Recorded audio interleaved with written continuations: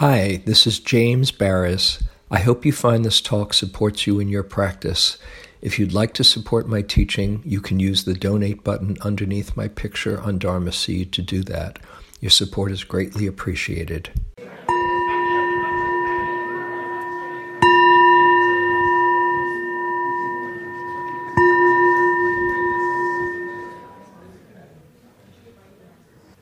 Okay, so continuing in this series on discourses from the Pali Canon, which is the body of teachings that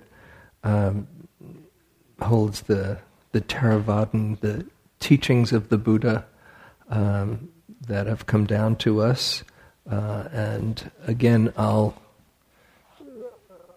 be talking about a sutta from, or discourse from the middle-length collection, the Majjhima Nikaya. This is Majjhima Nikaya number 21. There are 152 in this particular collection. And the discourses from this collection are very much story oriented. They give a little bit of the historical vignettes and anecdotes that the Buddha then shares the teachings in these various settings. So it's different than, say, just a list of there's lots and lots of lists and all, or there's more of a kind of engaged context for the teachings. And this one, number 21, is known as the Simile of the Saw, S-A-W. The actual name of the sutta is the Kakapana Kupama Sutta. But Simile of the Saw is good enough. So this is, it's a sutta that takes place centered about this monk whose name is Molya Paguna, and his story is that he had gotten a very strong connection with some of the nuns that were living in the same area, and the Buddha had very strict rules about having healthy boundaries between monks and nuns. Great respect and appreciation, but the way it's set up as a monastic is that you are letting go of worldly attachments as you become a monk or a nun, and although there can be a real, genuine appreciation and connection as Dharma brothers and sisters, know your healthy boundaries. This monk became very connected, and as the saying, as the words here, he was associating overmuch with the bhikkhunis. And he would stay hanging out with them a lot, hanging out with them after everybody else left. You're not supposed to be there after the sun goes down, and he just was very attached to these relationships, and it started to raise some eyebrows, particularly among the other monastics, and they started to talk as you can imagine, there's not that much else to talk about, See something going on. What is going on there? And they talked. And they said, this isn't so cool. You're supposed to keep a healthy distance, and you're hanging out a lot. He didn't want to hear about it. And in fact, he became very activated, triggered, and angry. And when they would criticize the nuns for doing that, this isn't so cool, he became really angry. And when they spoke to the nuns about him, the nuns became angry too, because they were having that strong connection was growing. So when word got to the Buddha about this, they came and they said, hey, look, this is going on. What should we do here? And not only is it going on, but when we say anything to him, he gets really, they didn't use the word defensive, but that's kind of what was going on. He'd get very angry, and when we'd say anything about the nuns, he'd really get angry. And when we said anything to the nuns, they also would get reactive, particularly when we criticized him for what he's doing and saying, hey, let's cool it with this. So the Buddha says, why don't you bring him to me? Let's talk. And so he comes to they bring him to the Buddha, and the Buddha says, Paguna, is it true that you're associating overmuch with the bhikkhunis? That you're associating so much with the bhikkhunis that if any bhikkhu criticizes what's happening and mentions about concern for the bhikkhunis in your presence, that you become angry and rebuke that person? And if any bhikkhu speaks or criticizes about your behavior with the bhikkhunis, they become angry and rebuke them? Are you associating so much with the bhikkhunis as it seems? Yes, Venerable Sir. The Buddha always, his style is first to check out. Listen, what's true? What's going on here? What's your take on this? Fair enough.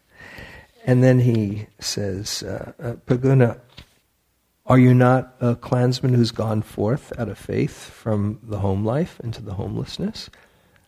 Yes, Venerable Sir. It's not proper for you to associate this much with the bhikkhunis. And therefore, if anyone criticizes them in your presence, now here's where I said before the break, this is going to stretch things a little bit for you. But if anyone should criticize them in your presence, you should abandon any desires and any thoughts based on the household life, and herein you should train yourself thus. My mind will be unaffected and shall utter no evil words, will not talk back, and I shall abide compassionate for that person's welfare, with a mind of loving kindness without inner hate. This is how you should train, Paguna. And if anyone gives those bhikkhunis a blow with his hand, or with a stick, or with a knife in your presence, you should abandon any desires and any thoughts on the household life, and you should train thus, my mind will be unaffected. And if anyone speaks dispraise in your presence, you should abandon any desires, etc., etc. My mind will be unaffected, and I shall utter no evil words. I shall abide compassionate for their welfare with a mind of loving kindness, without inner hate. This is how you should train. Now you say, perhaps, hold on a moment. What can that possibly mean? Anybody who wants to venture a guess at how to make sense of that?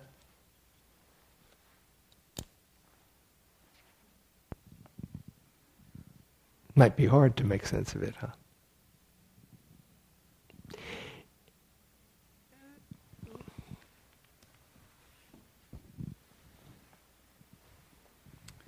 I think of it as criticize the behavior, not the person. Meaning that the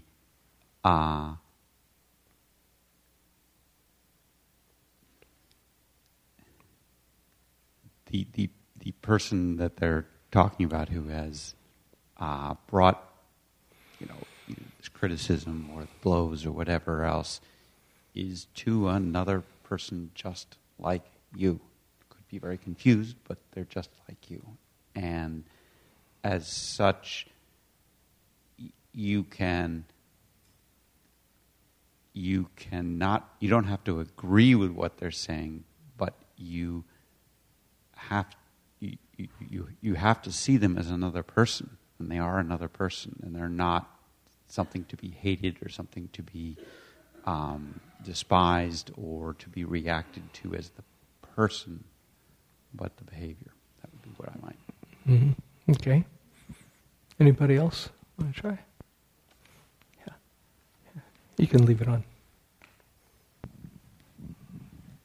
It seems like the Buddha was suggesting that this monk sort of train out of having a chivalrous reaction to, not that he would have wanted anything to happen to the bhikkhunis, but just if you imagine something happening, get yourself into a state of equanimity just like you would have with anything else. That's what you're here to do.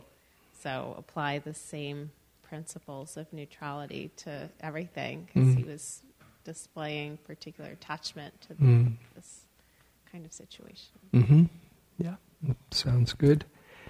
He's not saying don't do anything, which it might sound like that's the message. Oh, just, it's cool, let them hit the person, I'm not gonna do anything. He's saying, don't let the mind be filled with hate. And the Buddha was very clear on taking care of oneself, taking care and protecting those who need protection. But just as you're saying, not to be coming out of a place of household life affection, but to stay with a mind unaffected by hate, and that does not preclude taking very skillful action in the face of what's happening. We go on. This is just the beginning. So just wait. Then he says, and if anyone should give you a blow, so it's both if somebody attacks them, then he says, and if somebody should attack you, same way. Not just about keeping your centeredness when somebody else is hurt. If somebody is attacking you, train yourself. My mind will be unaffected. I shall abide with compassion for their welfare with a mind of loving kindness without inner hate. Okay? Again, not to say you don't take care of yourself. Just if you can train yourself to not respond with hatred, this is what the teaching is about. And then he gives and then as the note in there says that when Pagana heard this, he wasn't too thrilled with the instruction, and he had some resistance. And then the Buddha went on to say, when I have given instructions to some monastics, I don't have to argue them into agreeing. That generally, when somebody's here in the order, and I suggest that this is the way to go, they agree. But you're putting up a little resistance here. So I just want to invite you to just reflect on what I'm saying. Then he talks about what I'm trying to teach is to abandon what is unwholesome and devote yourself to wholesome states, for that's how you will come to grow, increase, and be fulfilled in this Dhamma and discipline.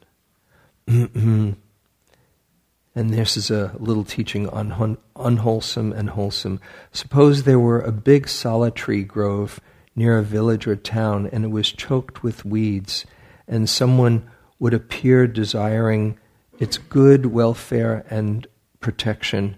They would cut down and throw away clean up the weeds and take out the unhealthy parts of the tree that are robbing it of sap, so that it can grow strong and come to growth, increase, and fulfillment.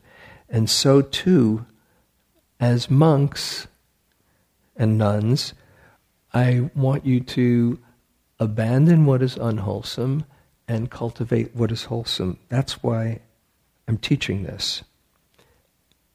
And then he has he shares a story about anger. And this is, I'll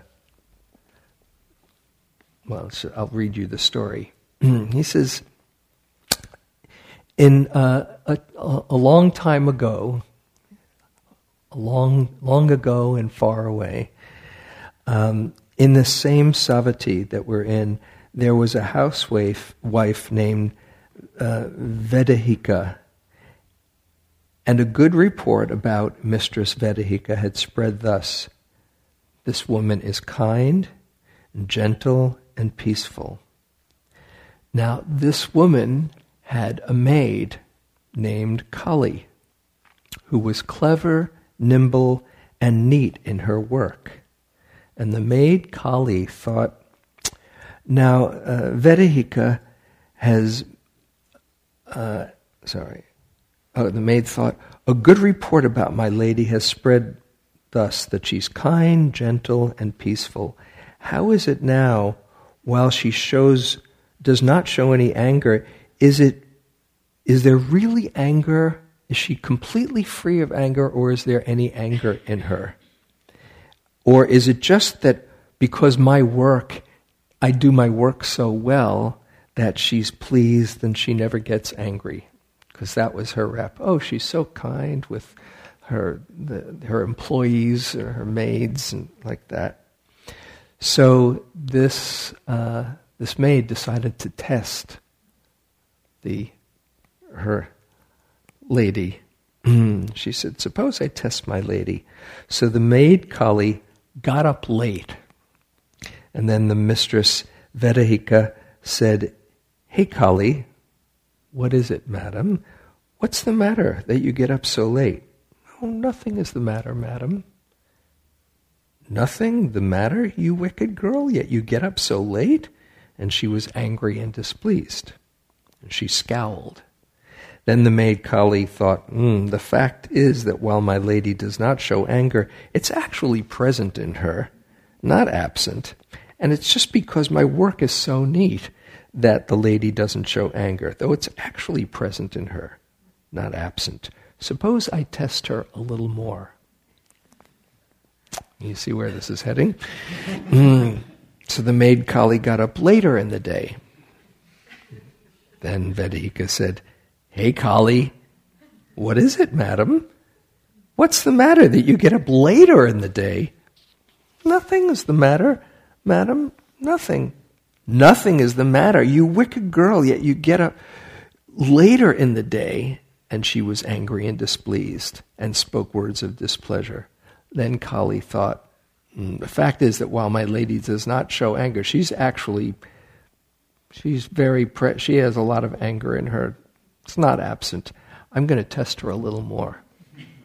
There's usually 3 to these things, The third one is the punchline. Literally. not quite, but... So the maid Kali got up still later.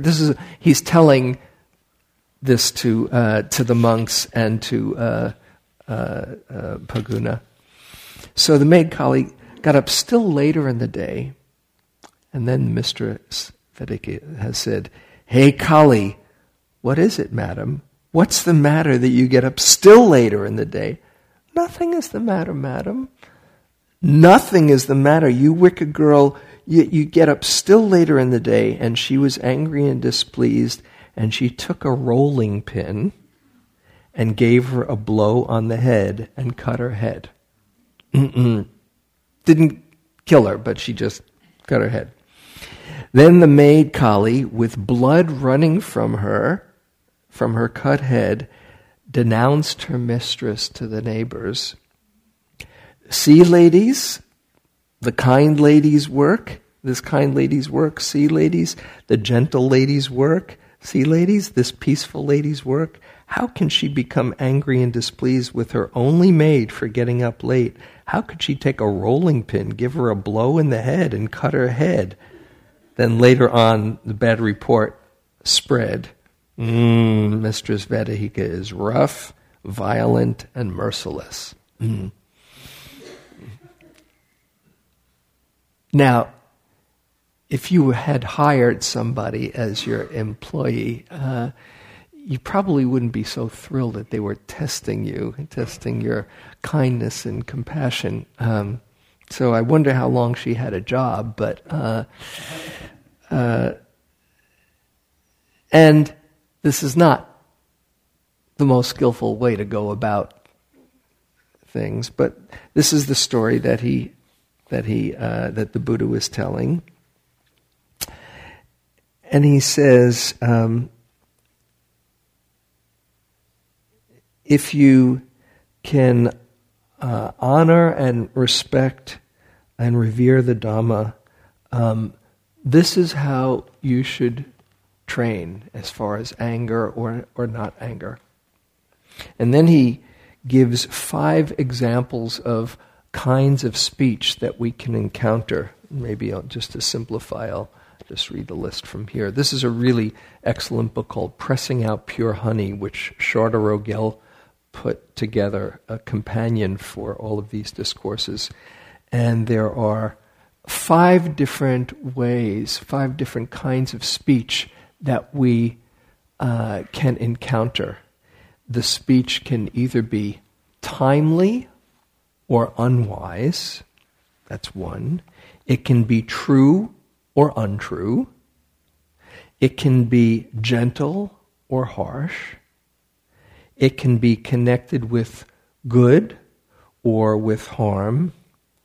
And it can be spoken with a mind of metta or inner ill will and hatred. And the Buddha says, any of those pairs that you encounter, I want you to still not react with anger and with hatred. And then he gives the example of a man coming with a hoe and a basket, saying, I shall make this great earth to be without earth. And he would dig here and there, throw the soil out here and there, and say, be without earth, be without earth. Could this man make the earth be without earth? No, venerable sir. The earth is deep and immense. It cannot possibly be made to be without earth. So too, the Buddha says, in these 5 different pairs of speech, you should train thus, the mind will remain unaffected. And it's like saying, no matter how much you're trying to unearth everything, the mind will still be unaffected. If your mind is filled with metta, it doesn't matter what people try to do to you, you'll still be unaffected. And then he gives another example. Suppose a man came with different colors, crimson, turmeric, indigo, carmine, and said, I shall draw pictures and make pictures appear on empty space. And he takes the colors and tries to draw them on empty space. Could any pictures appear? No, sir. He says, just the way. It doesn't matter what people try to paint you with. If your mind is filled with metta, it's not going to land. You're not going to be tainted. And then he gives another example. Suppose somebody came with a blazing grass torch and said, I shall heat up and burn away the river Ganges with this blazing grass torch. I'm going to evaporate the river Ganges with this torch. Could they do it? No, sir. In the same way, if your mind is filled with metta, they won't be able to penetrate that. They won't be able to affect you. And then the final one. If there's a catskin bag that was rubbed, well rubbed, thoroughly rubbed, a soft silky bag, rid of any rustling and rid of crackling, and a person came with a stick and said, there's this bag that's been rubbed and rid of crackling, but I'm going to make it rustle and crackle. Could they? No, sir. He said, just so, if your mind is smooth with metta, you won't get rustled and ruffled. So no matter whether somebody speaks timely or untimely, addresses you with what's true or untrue, or their speech is gentle or harsh, or connected with good or harm, or spoken with a mind of loving kindness or inner hate, you should train, our minds will remain unaffected. And then he goes one further, and this is where the sutta gets its name, the simile of the saw. Bhikkhus, even if bandits were to come and to sever you savagely, limb by limb, with a 2-handed saw, one who gave rise to a mind of hate towards them would not be carrying out my teaching. Here you should train thus. Our minds will remain unaffected. We shall utter no evil words. We shall abide compassionate for their welfare with a mind of loving kindness, without inner hate. We shall abide pervading them with a mind imbued with loving kindness, and starting with them, we shall abide pervading the all-encompassing world with a mind imbued with loving kindness, abundant, exalted, immeasurable, without hostility, without ill will. That is how you should train. And if you keep this advice on the simile of the saw constantly in mind, do you see any course of speech, trivial or gross, that that you could not endure? Therefore, you should keep this advice on the simile of the saw constantly in mind. That will lead to your welfare and happiness for a long time. This is what he said. The bhikkhus were satisfied and delighted in the Blessed One's words. So let's talk about this for a little while. The first time I heard the sutta, I said, hold on a moment, this is a bit much. But it's pointing to the possibilities, the extreme possibilities of understanding, forgiveness, and action not based on hatred. As I said, this is not about being passive. And in fact, I am in great alignment with fierce compassion, with saying what's so, having the courage to take strong stands. There's so much ignorance in the world. There's so much greed and hatred in the world. And if we're just passive in that, in response to that, then things won't change. As, who was it? I think it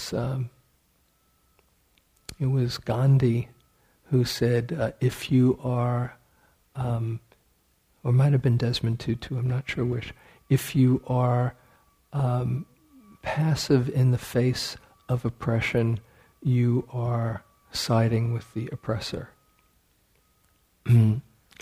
But if you respond with anger and hatred in your heart, you are just adding to the confusion and the ignorance. As the famous line by the Buddha in the Dhammapada, hatred does not cease by hatred.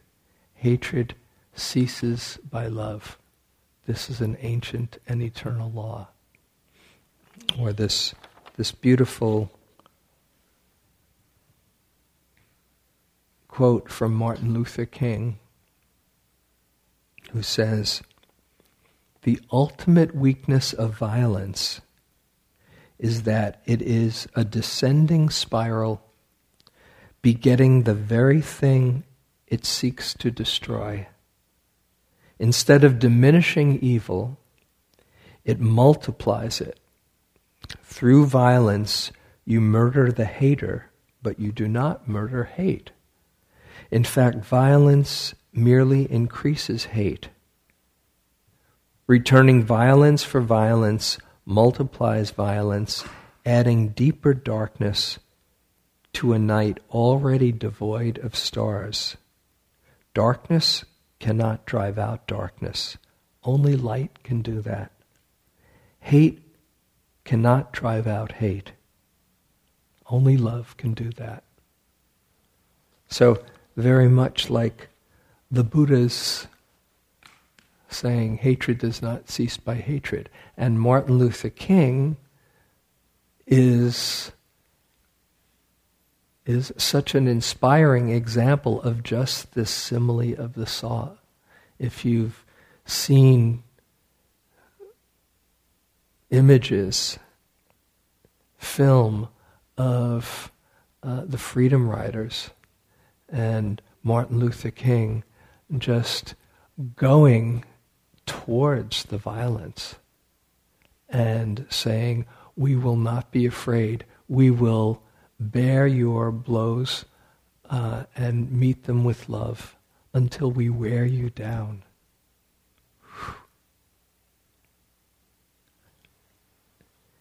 he wasn't just theorizing, he was living these words. We will wear you down with love.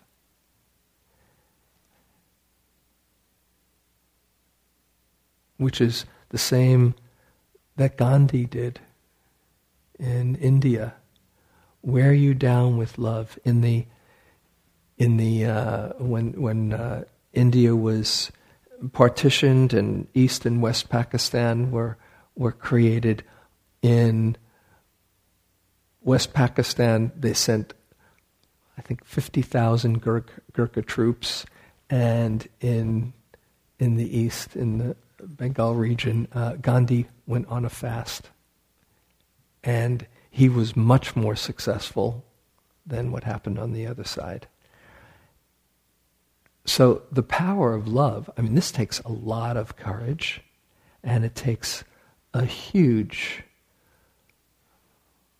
mind of deep wisdom and understanding not to respond with hatred, but as I think we were saying the other day, I forget whether it was here or maybe it was another talk, when Jesus is on the cross and he's saying, "Forgive them, they know not what they do." They know what they were doing on one hand, but they didn't know what they were doing on the other. And there he was, somehow able to keep his heart open and not respond with hate. Now, being real, there's going to be reaction. We're going to get triggered unless you have reached a very high level of attainment. It's human to respond with not only contraction or fear, but anger. But when one comes to one's senses and sees everything arising out of causes and conditions, and people doing the craziest things because they know not what they do, because of the confusion that's in their own minds, or the conditioning that they've gone through, it's possible. That's where it's possible for the human heart to forgive. If it's possible for the human heart to forgive even the most horrendous things, and it is, that's how the Truth and Reconciliation that Desmond Tutu oversaw was able to happen and heal. If it's possible for the human heart to forgive, in retrospect, just see the possibility that the human heart can understand the ignorance behind somebody's action. This is where the real freedom is. You're not doing it so you can be some wonderful saintly person. You're doing it for your own benefit, that I will not let my own heart fall into bitterness. So it's just a bigger picture to keep in mind as a possibility. And of course, holding your reactions and your anger and your rage with great kindness and compassion. That's where the loving kindness starts. Just, oh yeah, I am really triggered here. I am really losing it. Or I am really outraged because the pain is so much, seeing somebody else hurt or hurting somebody, having hurt come to us. And holding that with loving kindness. And taking action out of loving kindness. There's a story that happened many years ago. One of my teachers and Joseph Goldstein's main teacher, Munindraji, really beautiful, wise scholar and good-hearted person.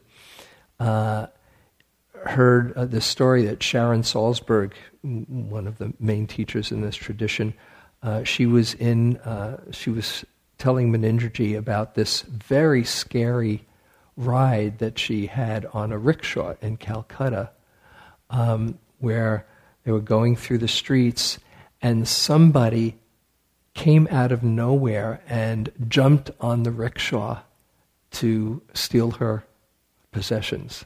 Fortunately, the rickshaw driver was able to get out of the way. This is the human rickshaws, and she escaped.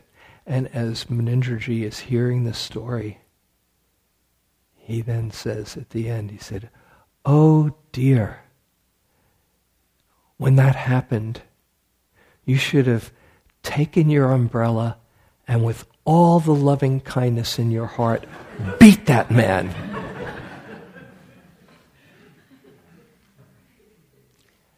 With all the loving kindness in your heart. That's where it comes together. With all the loving kindness in your heart, take care of what has to be done, but not to let your own heart be poisoned with hatred. That's how we inspire each other.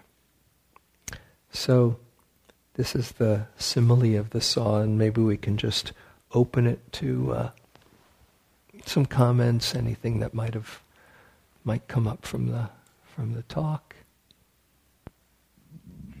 I was kind of impressed with the talk the Buddha was giving to all of the bhikkhus, not just the guy who was talking to the bhikkhunas too much, but also to the others, making judgments, getting attached to certain ideas, and enforcing their views on someone else as well. Yeah, that's true. Good point. So there's the bhikkhu saying, "Hey, this guy is doing this," and and there they are, coming out of anger and frustration and superiority. Yeah, he was saying it to everybody. Yeah, right. Good point. Yeah, David, hold on just a moment.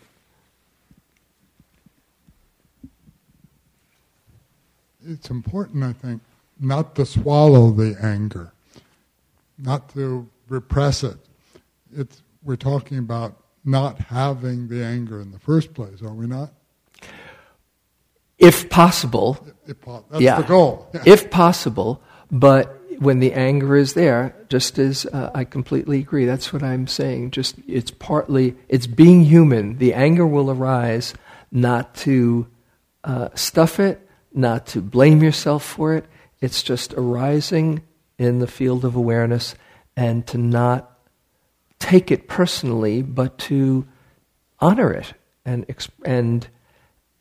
hold it. The thing is, though, what he's saying is, once the thoughts and the feelings are expressed in words and actions, the karmic impact is much greater. So there's the line. So you want to digest that anger, you want to honor it, you want to hold it with great compassion and kindness, and see that line between expressing it, which is just throwing more gasoline on. Yeah.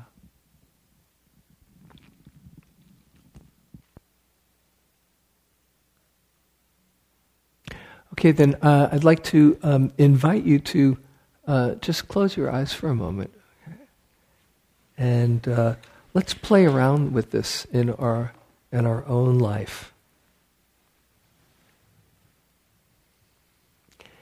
And think of a situation where you might tend to get triggered.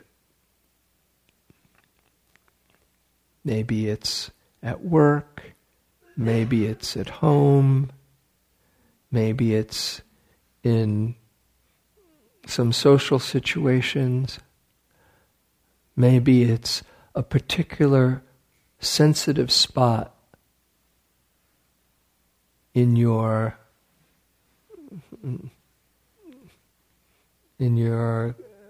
composition of who you are, that when you are encountering a certain response activates you.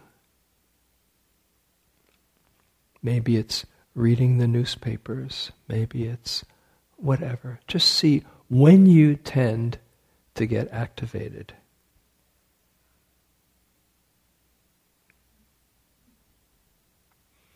No judgment here, just honestly exploring that part of being human.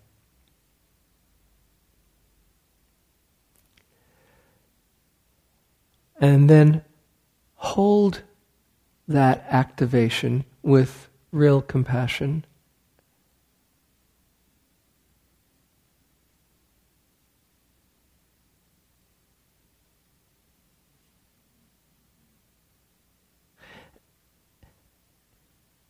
And now, if you could imagine, like the Buddha's words, another way than meeting that negativity with more negativity. If you can imagine not condoning the action, as was said, but understanding the confusion of what somebody else might be having that would trigger you, or understanding that sensitive spot that you get triggered in, and seeing if it's possible to stay connected with a kind heart.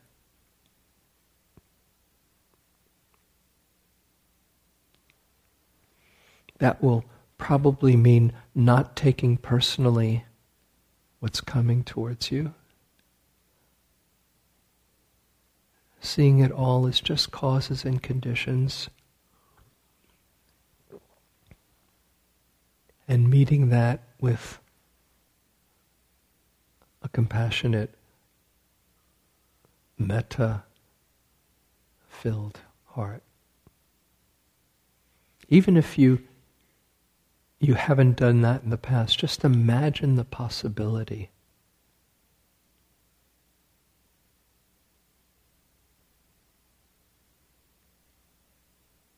It would take great centeredness and inner strength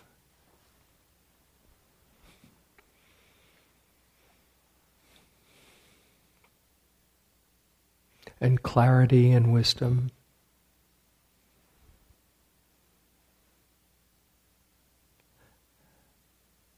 and understanding.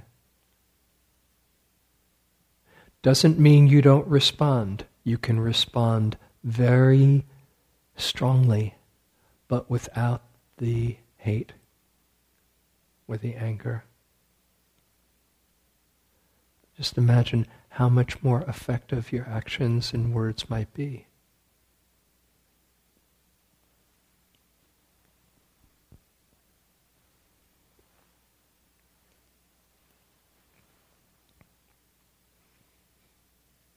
And just hold this perhaps as a possibility, as an aspiration, as you become more and more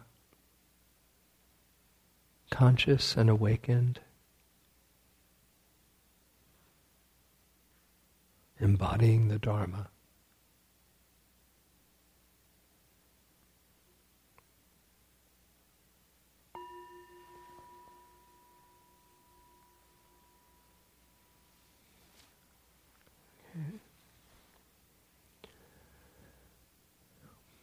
So, we have a few minutes left. If any comments, anything that arose from that. Here, Shakti, right behind you. I'll get to you. Hi. Hi. I like this topic. It's very close to home. And speaking boundary to another. the situation in which maybe the other is not hearing the boundary, and how to honor them as a being, and yet hold.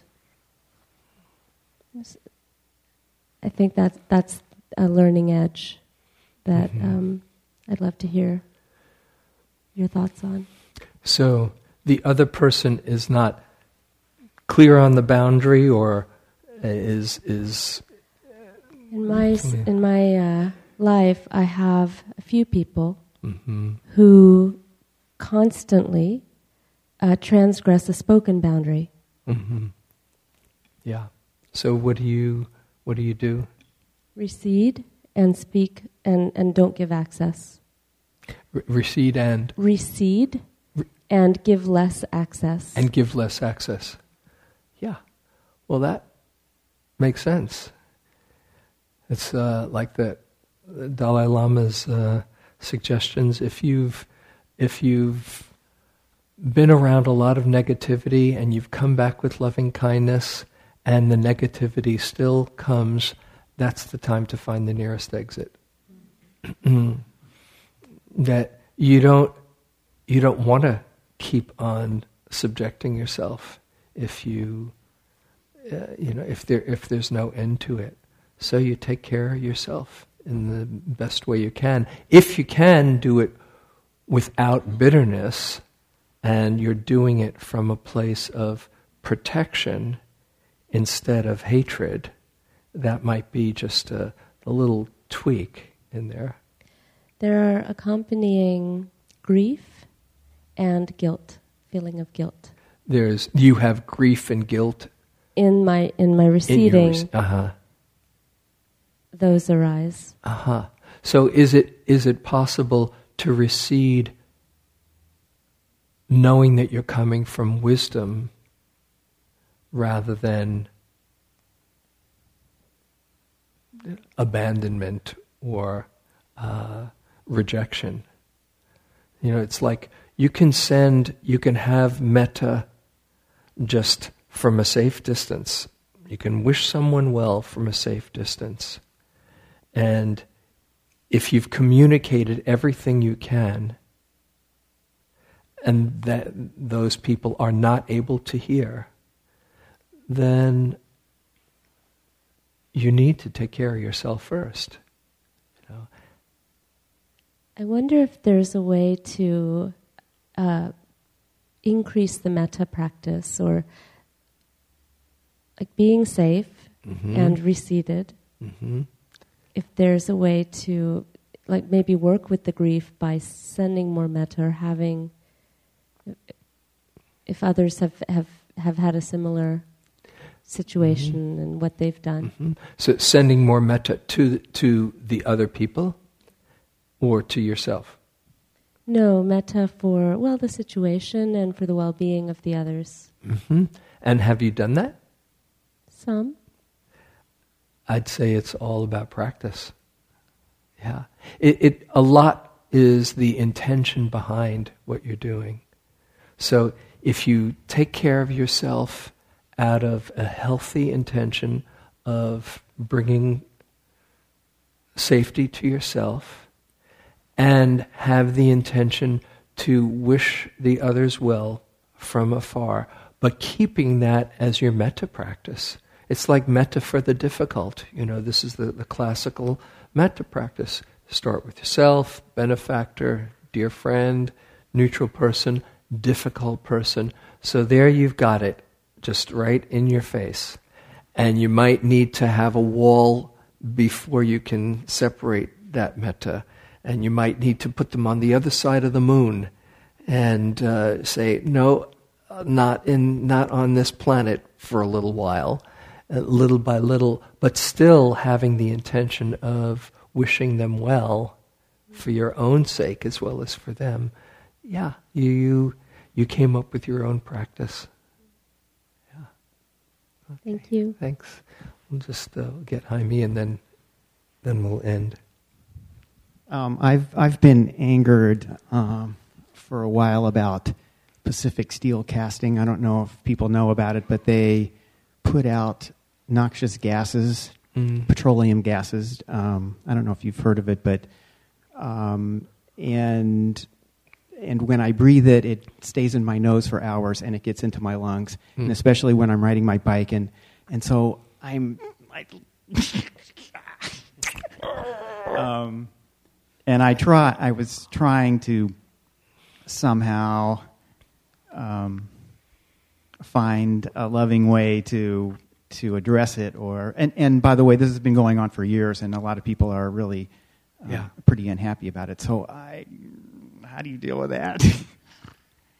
I have a number of different similar recipients of my frustration, and this is there's no end to the ignorance and the harm that's caused by greed and blindness.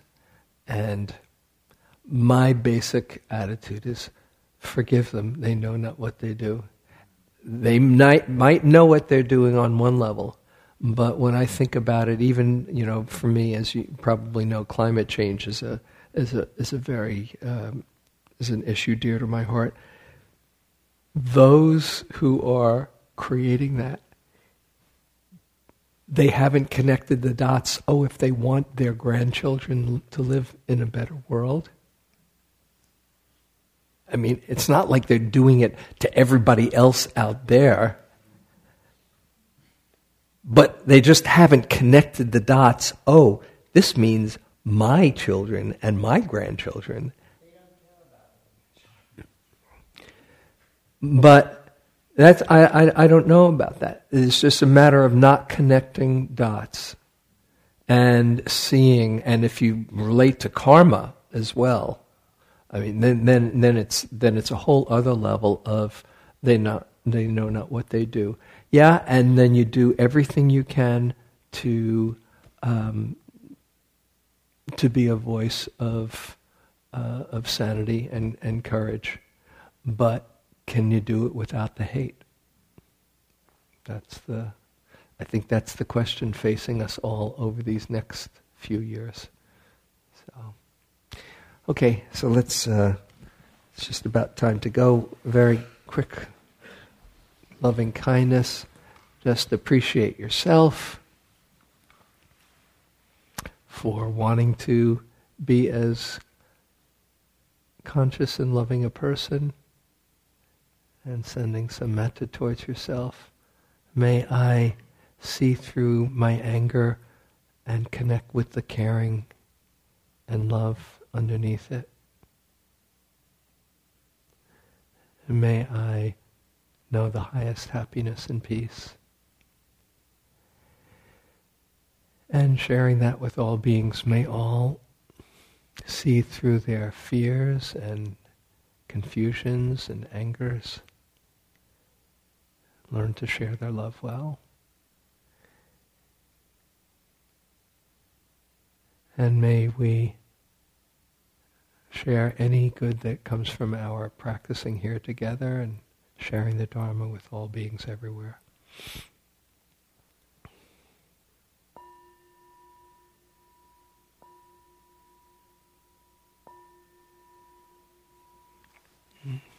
Thank you.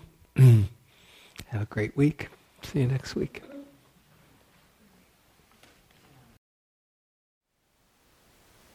Thank you for listening. To learn how you can support the teachers and Dharma Seed, please visit dharmaseed.org/donate.